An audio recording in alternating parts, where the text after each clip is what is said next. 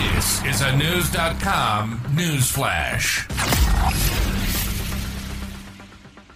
U.S. military jets intercepted a high-altitude balloon on Friday, February 23rd, that was floating over the western part of America, harkening back to the Chinese balloon saga of 2023.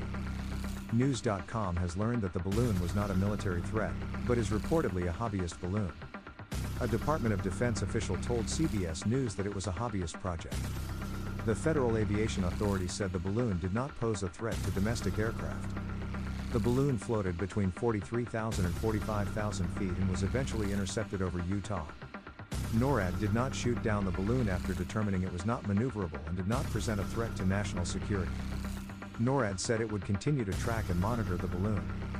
NORAD is a joint military command center charged with defending the airspace over the U.S. and Canada.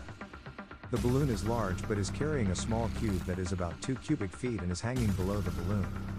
The following a southeastern trajectory and is believed to have crossed over Georgia on Friday night. U.S. Senator Jon Tester and Representative Matt Rosendale, both from Montana, said their offices are monitoring the situation. Utah Governor Spencer Cox said he had contacted the military about the balloon.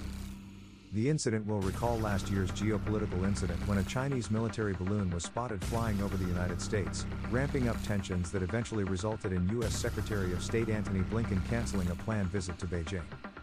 The 2023 balloon contained sophisticated spying equipment, but Chinese officials said it was only gathering weather data. The U.S. military eventually shot down the balloon in a safe location off the coast of South Carolina on February 4, 2023. China's foreign ministry said the balloon had deviated from its planned course and accused the U.S. government of overreacting to the incident. The U.S.-China relationship has since recovered slightly, and Blinken visited China in June to smooth relations and build collaborative bridges on certain issues like climate change.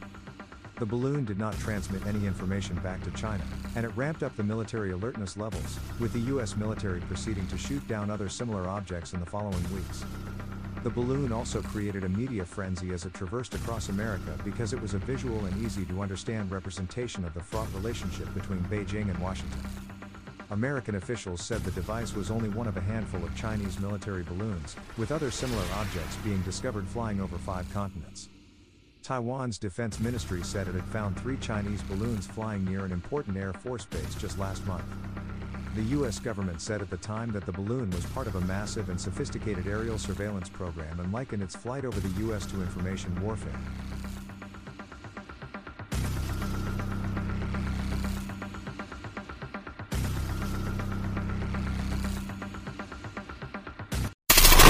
Knowledge. Unfiltered. News.com. News.